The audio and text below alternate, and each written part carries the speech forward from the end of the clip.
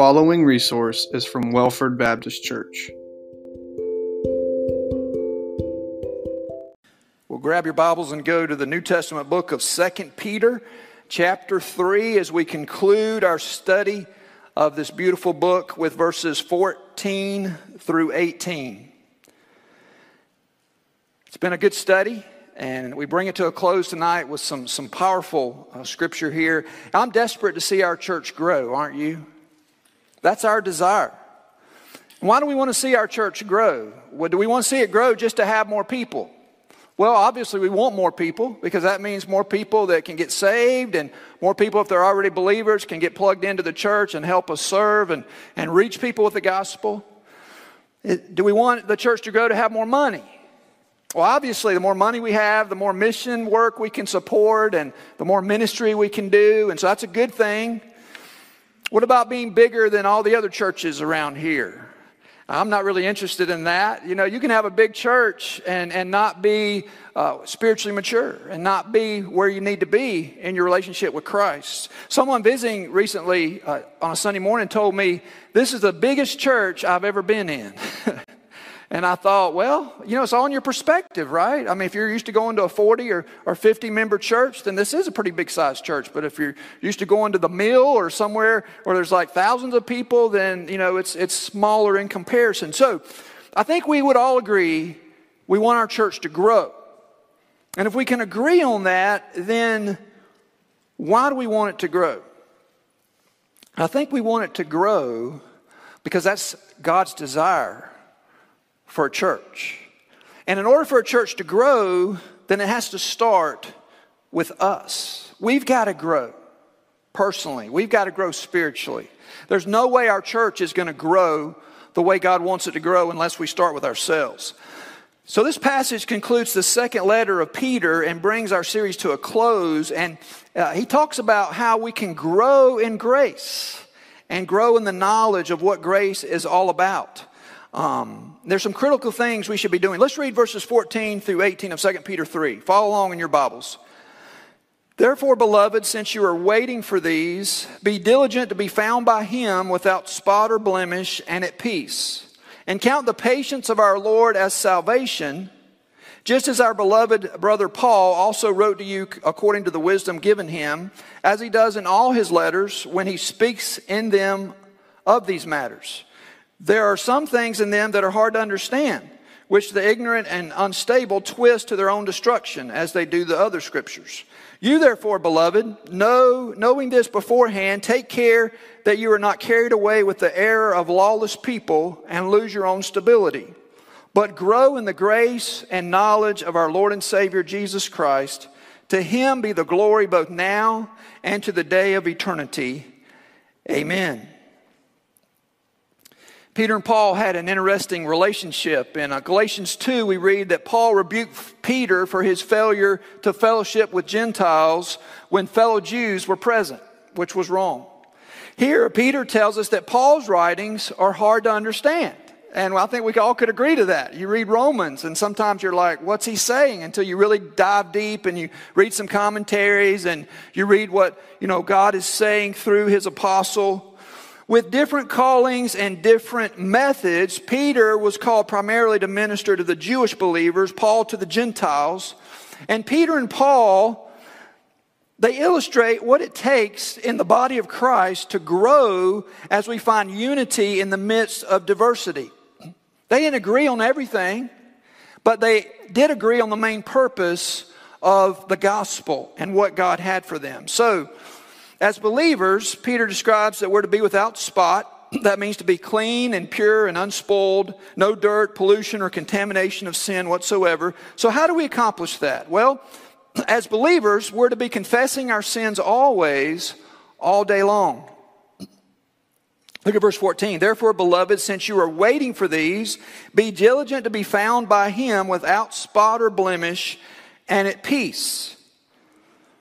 Now, what's he referring to when he says, since you are waiting for these? Well, he described the coming of the Lord. He talked about the great day of the Lord. And so as we're waiting for Jesus to return, because he hasn't come back yet, what are we to be doing? Well, we're to be found without spot or blemish and at peace. And that means we've got to be constantly confessing our sins all day long. Now, obviously, when we get saved, we say a confession of sin. The Bible says whoever confesses Jesus before the Father, that Jesus will confess us before the Father.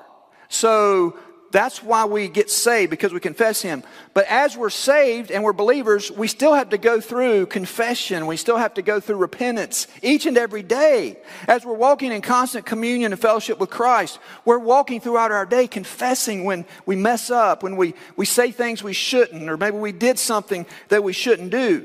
Just being in the world means that we have this world of pollution, of sin that contaminates us. It goes in our eyes, it goes in our ears, even when we're trying to stay clean. It causes things to come across our minds that we don't want there, and so we don't harbor them. We let them go. Therefore, as believers, we walk in open confession. And notice the words without spot or blemish and being at peace. You know, whenever we start meeting with prospective deacons, as we've nominated deacons for the next deacon cycle, it always comes up this common theme that I just don't feel worthy to be a deacon. Because we read, you know, where it talks about in 1 Timothy 3, where it talks about the qualifications of a deacon. And right before that, it talks about the qualifications of a pastor. And you read those and you're like, yeah, I don't meet all those qualifications, you know. And that's okay, because this isn't talking about being perfect. Without spot does not mean perfection. It doesn't mean without sin. It doesn't mean that you shouldn't feel unworthy. We all should feel unworthy without Christ. But what it means is we're to live pure lives, both inside the church, in the way we treat one another, in the way that we fellowship with God, and outside the church, in the world. In other words, no one should be able to point to one of us and blame us for or maybe something we've said or the way we've acted. This means that we must not be living like we want instead of how God says. I remember one time I was sitting in an oil change business, and I struck up a conversation with the clerk as they were changing my oil, and he was out front.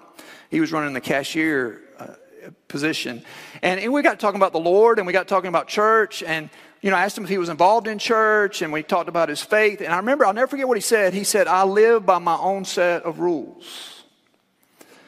And I wanted to, when I came time to pay for my car, say, well, I live by my own set of rules. I don't pay $50, to get an oil change. It's free, and that wouldn't go over very well, would it, right? But that's a rule. You pay $50, get your oil changed. That's the way it is with God. And creation and living and the way we live. We don't set the rules. God sets the rules. So this means we must not be living how we want instead of how God says. We must also not be doing our own thing. Not just doing what we want to do apart from what God's calling us to do. We must not be living in sin. And what this means is we don't stay in sin. There's sections in the scripture that talk about without sin. And it's not talking about that we no longer sin. So other translations translate those sections, do not continue in sin. And that's what it's talking about. We don't neglect or ignore God. And so it's a process of growth. And if we're going to grow in grace, we've got to be part of that process and not hinder it. And if you're thinking you know what it is, that you just need to try a little harder, that's not the answer. If you just tried a little harder, you could grow in grace. No, I've got good news. It's not a matter of trying harder. That produces a lot of guilt in the end, because we never are able to reach a place where we're doing all that we can enough. It's not a matter of me just trying a little harder. No, it's a matter of grace. And God giving us that grace and us enjoying that grace.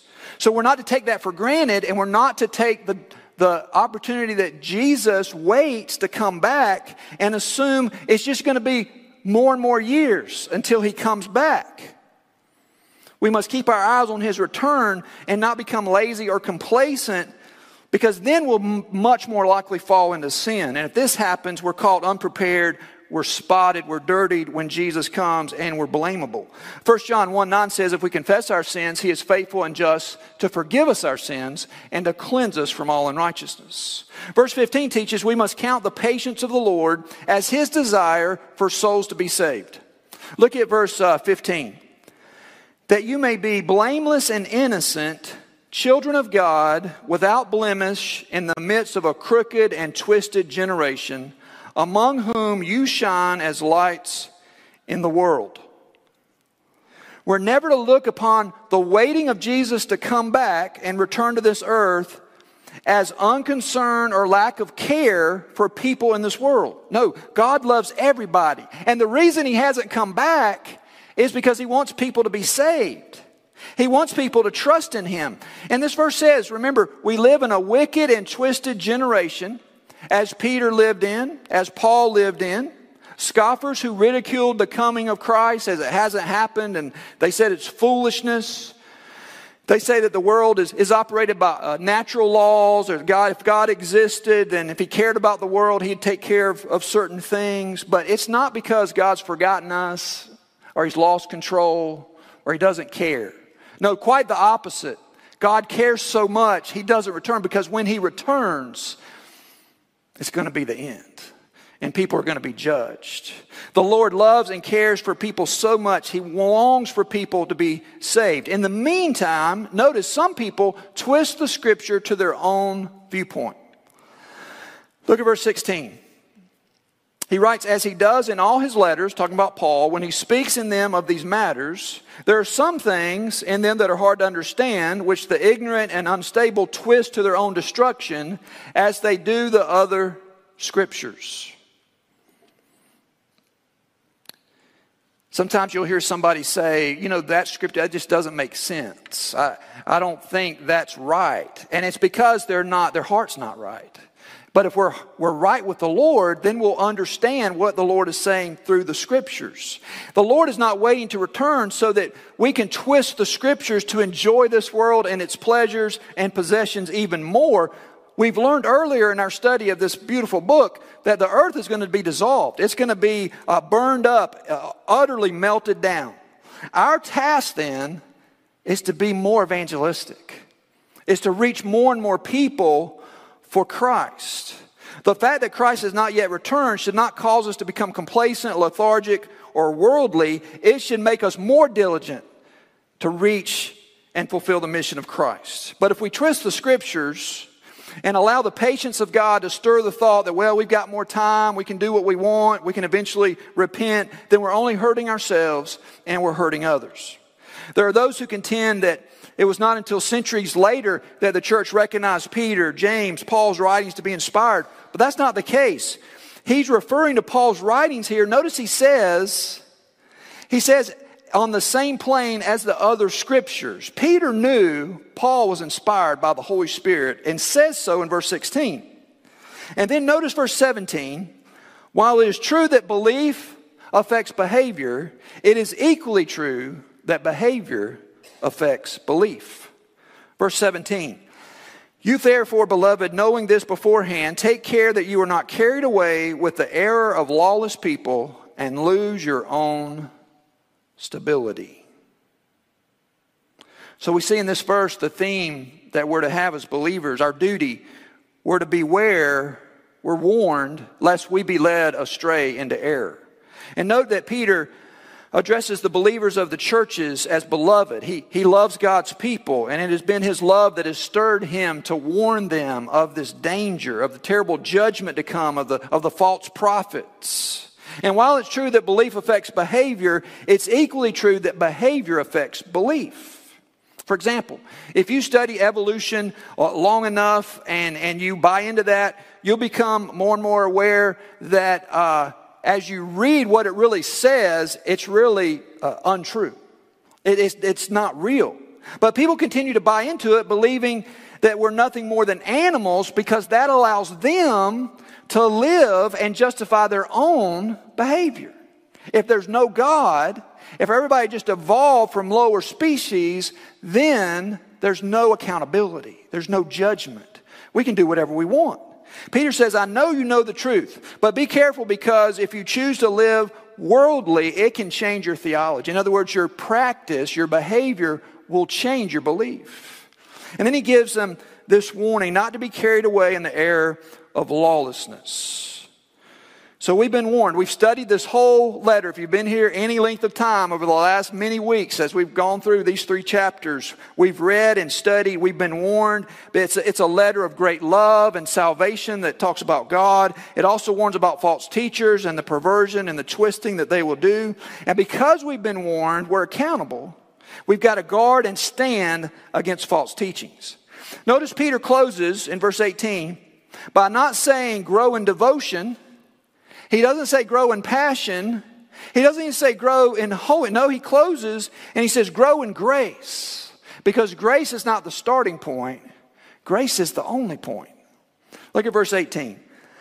But grow in the grace and knowledge of our Lord and Savior Jesus Christ. To him be the glory both now and to the day of eternity.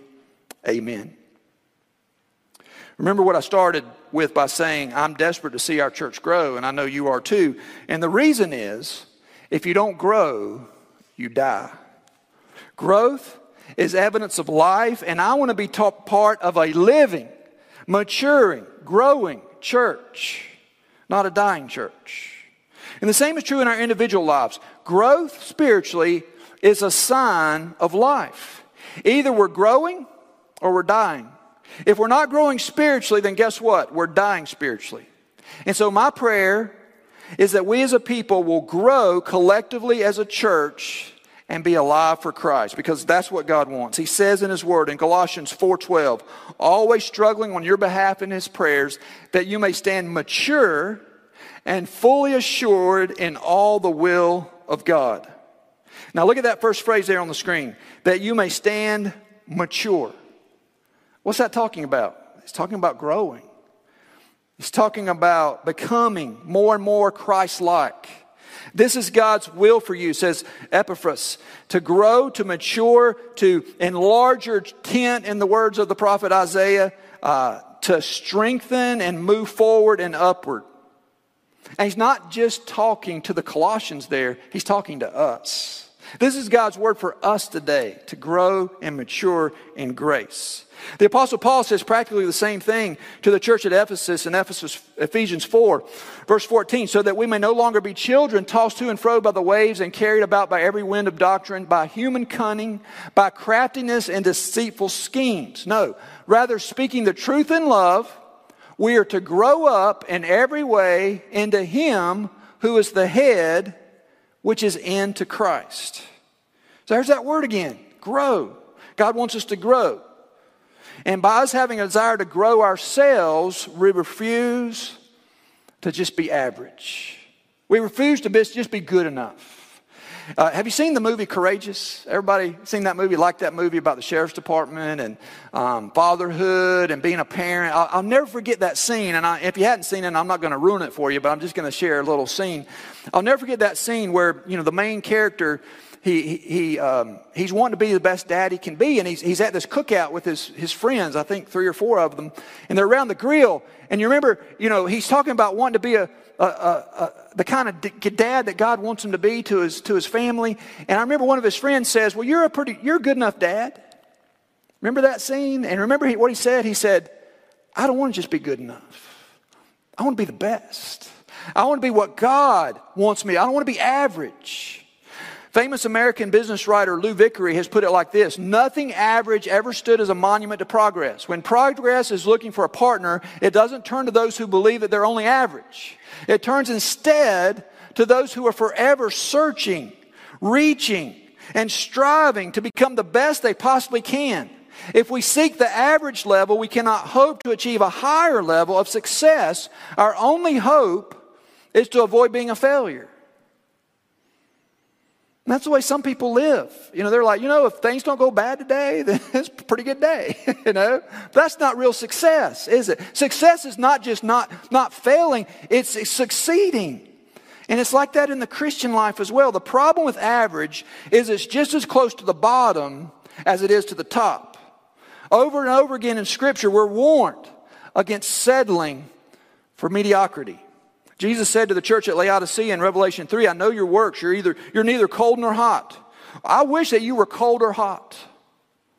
Can I just pause there to say, early on in my Christian walk, I would read that scripture about lukewarmness, and you're not hot or you're cold. I'd rather be, why does he want us to be cold? Because you think of cold being lifeless or dying. That's not what he's talking about. You see, in the Middle East, cold and hot were actually both positive things, just like it is today. I mean, you can have a cool drink of water on a hot day. That's a good thing. Or you can take a hot shower when you're dirty, and that's a good thing. So in the Middle East, they had this cool water they would actually drink and they would use for food and beverage, but then they had hot springs that they'd actually wash their clothes in, And so that's why he says that. He's saying, okay, I'd rather you be hot or cold, but I don't want you to be lukewarm. He says, so because you're lukewarm, verse 16, and neither hot nor cold, I will spit you. The literal word there means vomit you out of my mouth. God says through the prophet Jeremiah, you will seek me and find me when you seek me with all your heart. What does God promise to people who seek him half-heartedly? Not a thing. Jesus said, love the Lord your God with all your heart, with all your soul, with all your mind. That's the first and greatest commandment, Matthew 22. So we must never settle for average, for just being good enough. There are two roads, two paths, two choices in life. There's a road that leads to life, and there's a road that leads to death. There's a road that leads to light, and a road that leads to darkness. There's a road that leads to heaven, and a road that leads to hell. And we're on one of those two roads. And we're either growing or we're dying. And I'm calling attention to the fact that that's where we are. We're either headed in the right direction or we're headed in the wrong direction. You're either moving toward a blessing or you're moving away from God. And the question is, where are we on that path? You see, the first step toward real revival is to take place in our hearts. If we want our church to be revived, our individual hearts have to be revived. And that's the prayer of my heart. I know it's the prayer of your heart. We need to become so dissatisfied with our sin that we develop a holy discontentment. And what I mean by that is we're not content where we are. We refuse to settle for average. We cry out to the Lord, Lord, grow me. Grow me in you. My heart has no desire to stay where doubts arise and fears dismayed. Though some may dwell where these abound, my prayer, my aim is higher ground. Lord, lift me up and let me stand by faith on heaven's tableland, a higher plane that I have found. Lord, plant my feet on higher ground. Now, let me just say a few things about growing in grace before I conclude the message tonight.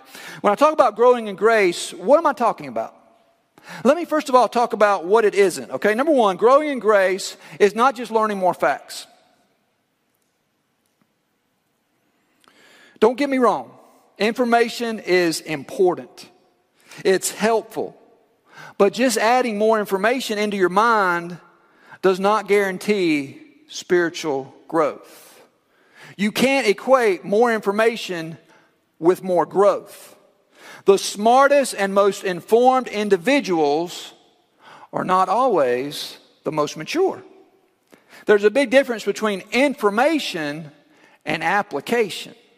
You can know a lot about God, have all kind of Bible verses memorized, but if you aren't applying that information in the way it changes your life and your heart, then what good is it really? It's like if you take some precious seed that you want to grow into a tree or a plant or a bush and you throw it on the sidewalk.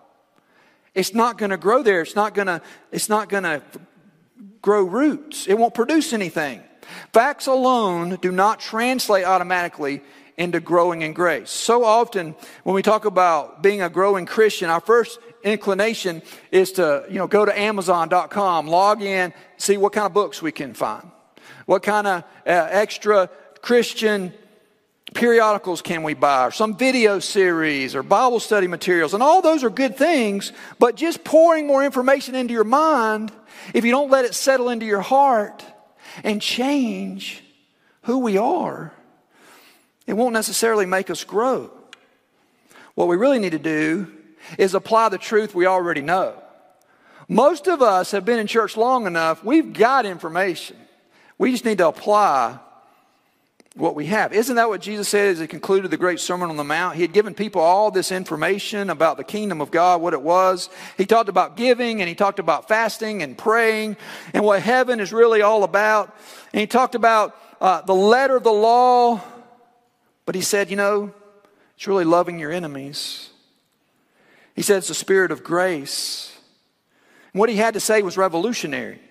When he comes to the end of that unforgettable message, he says this: everyone then who hears these words of mine and does them will be like a wise man who built his house on the rock. You see, that's the key. Applying what we know and practicing the information we have. Information alone cannot save us. It can help us. It can give us insight, but unless we apply it and internalize it and live it out, it doesn't have transforming power. So that's the first thing I want you to remember. Growth is not just merely more information, but secondly, growing in grace does not happen overnight. We live in a society of rapid changes. Things change incredibly fast. Think about it. Politically, things can change. Our Senate right now stands 50-50, Democrat, Republican. Kamala Harris makes the tying vote a lot of times. What would happen if one dies? And then another one takes his place who's not of that party. Overnight, our political system will change. That's how fast and rapid things happen. Socially, things happen. Economically, there's rapid change. The information age has ushered in paradigm shifts that we can't keep up with, all the technology and everything that's going on. But remember this, things tend to change a whole lot faster than people wish they would change. And I wish it was possible for people to change, like that. But that's not the way people work. We've got to realize we've got to be patient with ourselves and with others. Sometimes we love to point to the Apostle Paul and say, look how God changed him immediately, on the road to Damascus. He was completely transformed and converted in that experience. And it was miraculous. But what we forget is that shortly after his conversion experience, Paul spent 3 years in relative obscurity and another 10 years of obscurity in Tarsus before ever entering public ministry. What was he doing throughout all those years? 13 years. I think God was growing him, shaping him, forming him, teaching him, maturing him for the ministry. We want quick fixes. Why does God work this out? Someone has said it's like you can grow a turnip in just a matter of days, but it takes a century to grow a mighty oak. God takes his time because he knows what's important. Growth is a process that doesn't happen overnight. Growing in grace takes time. Thirdly, growing in grace is not just keeping more rules. Rule keeping alone does not please God. Merely keeping the rules will not produce growth. Our hearts are strengthened by grace and nothing else. You see, Jesus got very angry with the Pharisees for this very reason. He called them hypocrites. He called them whitewashed tombs. He called others vipers or snakes or serpents because they looked good on the outside, but they were rotten to the core on the inside. They were keeping all the rules, but that's all they cared about. There was no kindness, no love, no grace, no compassion, no mercy. It just wasn't there. They were excellent rule keepers, but they were dead on the inside. Who are we on the inside? Do we have the parts of the fruit of the Spirit? Love, joy, peace, patience, kindness. So we talked about what growing in grace is not. Now let's talk about what growing in grace is, okay? Growing in grace is not accomplished by trying harder. It's accomplished by trusting in him. That's where real growth comes from. He's trustworthy. There are 2 unforgettable promises in the book of Philippians about how we can grow in the grace of God. For those of us who are Christians, Philippians 1:6 tells us this: He who began a good work in you will carry it out to completion until the day of Christ Jesus. That's a promise. Others, maybe some of you who are watching online or listening to our audio podcast, may not be a believer yet.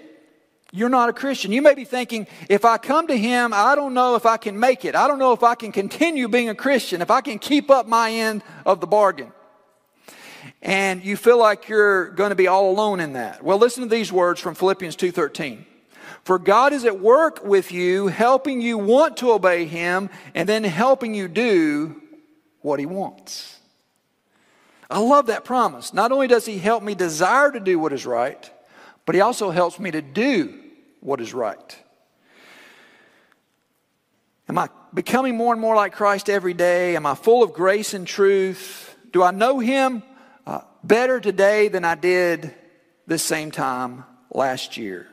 That's what God is looking for in the life of a church. That's what God is looking for in the life of believers. It's not about numbers. It's not about buildings. It's not about budgets. It's not about size. It's not about how slick our programs are. It's about Jesus and His people being full of grace and truth. So somebody's been a Christian for 20 years. That's wonderful. That's not the question. The question is, are they growing for those 20 years? I heard a story about a man who was passed over for a promotion in the workplace. He was incensed. They gave the job to a guy who had only been with the company for 3 years. The man said, I don't get it. I've been a faithful employee around here for 23 years. I have 23 years of experience, but you give this job to a guy who has 3 years experience. That's not right.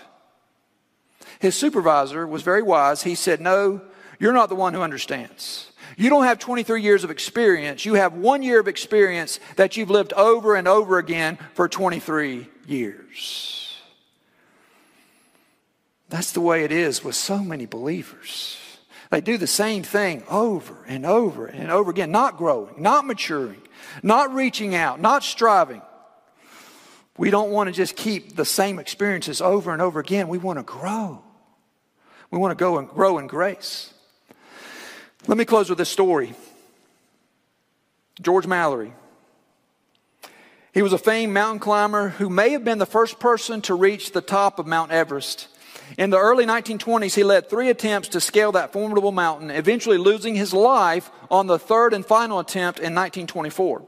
Before that last and fatal attempt, he had said, I just can't see myself coming down defeated. Mallory was an extraordinary climber, and nothing would force him to give up. His body was found in 1999, well preserved by the snow and ice, 27,000 feet up the mountain, just 2,000 feet from the peak. Give up, he did not. His body was found face down on a rocky slope, his head toward the summit, his arms extended over his head, his toes pointed into the mountain, his fingers dug into the loose rock, refusing to let go even as he drew his last breath. A short length of cotton rope, broken, was looped around his waist. When those who had set up camp for Mallory further down the mountain returned to England, a banquet was held for them. A huge picture of Mount Everest stood behind the banquet table. The leader of the group stood to be applauded, and with tears streaming down his face, he turned, he looked at that picture, and he said, I speak to you, Mount Everest, in the name of all brave men living and those yet unborn. Mount Everest, you defeated us once, you defeated us twice, you defeated us 3 times. But Mount Everest, we shall someday defeat you, because you can't get bigger, but we can. Now, you may remember that in 1953, 2 climbers, Sir Edmund Hillary and Sherpa Tenzing Norgay, reached the top. I don't know what challenges you're facing tonight.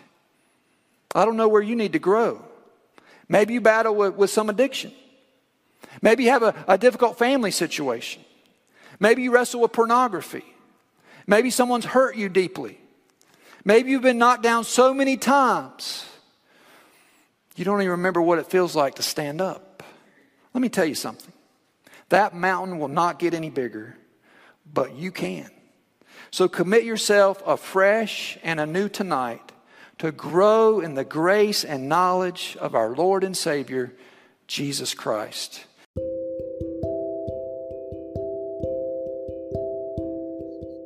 Thank you for listening to this podcast. For more information about our church, visit welfordchurch.org. Blessings.